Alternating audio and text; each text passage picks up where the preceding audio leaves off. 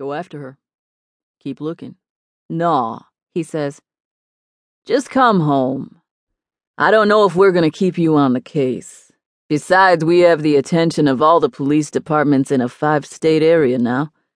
National news will jump all over this, probably make her identifiable anywhere she goes. We don't need you. I don't bother to tell him that Casey isn't stupid, that she'll change her identity again. She probably already has. I don't work for you, I say, keeping the edge from my voice. I work for the Paces. Brent's parents, who hired me as a PI to find the girl they're certain murdered their son, won't be any happier than Keegan that I let her get away. But if anyone's going to fire me, it'll have to be them. We'll see about that. Come home, time to regroup and reevaluate. I nod. At least if I'm meeting him in Shreveport, that's precious time that will allow Casey to get farther away. All right, I'll start home right now. You want to meet tomorrow? Yeah, come to the department at 1. That'll give me time to talk to the chief and the Paces and see where we are. That'll give me time to talk to them, too. We shake hands because if I don't, he'll know I'm on to him. As I turn my car around, he starts his pre-flight checklist before the flight home. I'll be in the car most of the night, driving back home.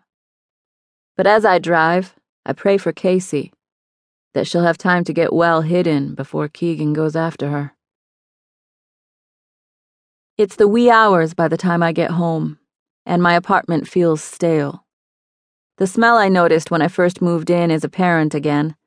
I guess when you're away from something for a few days, your olfactory senses sharpen and are easily offended again when you come back.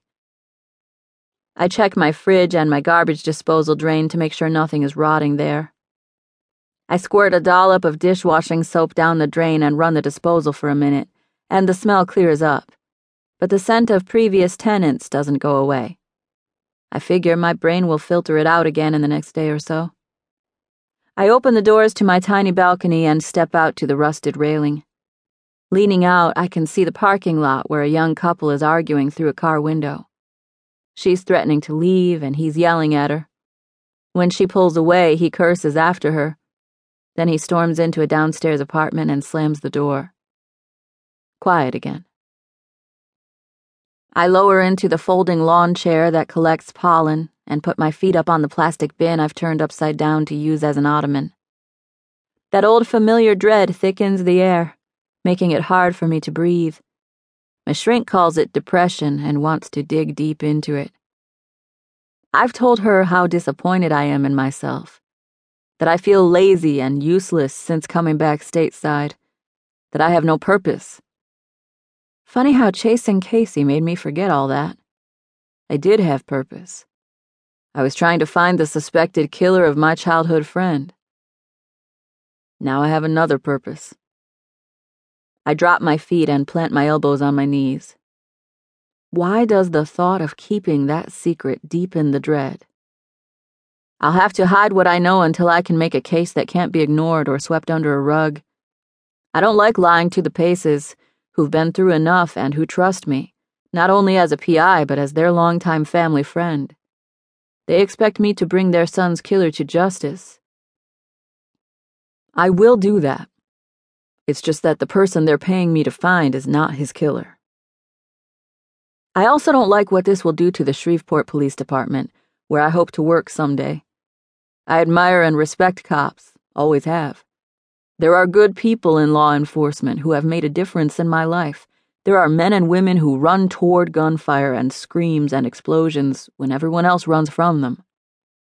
The corrupt ones make it tough for those with courage and integrity.